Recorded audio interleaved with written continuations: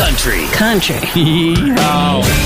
And the Country Music Minute is brought to you by White Eagle Credit Union, making dreams come true for 87 years. Cody Johnson had a chat with People magazine recently, and he said his huge hit, Till You Can't, has changed him and given him a new perspective. Congrats to Jamie Johnson. He'll be the newest member of the Grand Ole Opry on May 14th. Look, okay, I get it. He's super talented. I love his voice. I've seen him in concert. Great. He deserves it.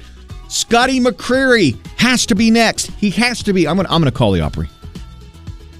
Congrats, Randy Houser and his wife, Tatiana. Baby number 2 on the way for October. Colt Swindell says he feels it now, and that's why there are love songs on his new album, Stereotype. That and a lot of inspiration from his girlfriend of over a year, Courtney Little.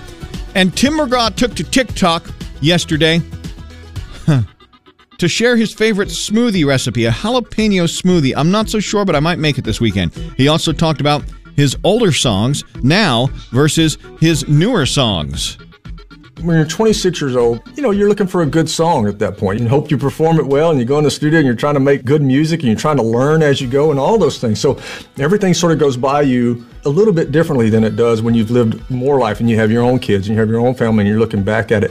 Now, I listen to songs and I'm like, maybe I could emote it differently because I found a different way of putting myself into character into that song. I feel like it's a lot more personal than it used to be when I was young. When life steps in and really gets into the cracks of your life and causes the cracks in your face, that's where the beauty comes from, I think, in a lot of ways.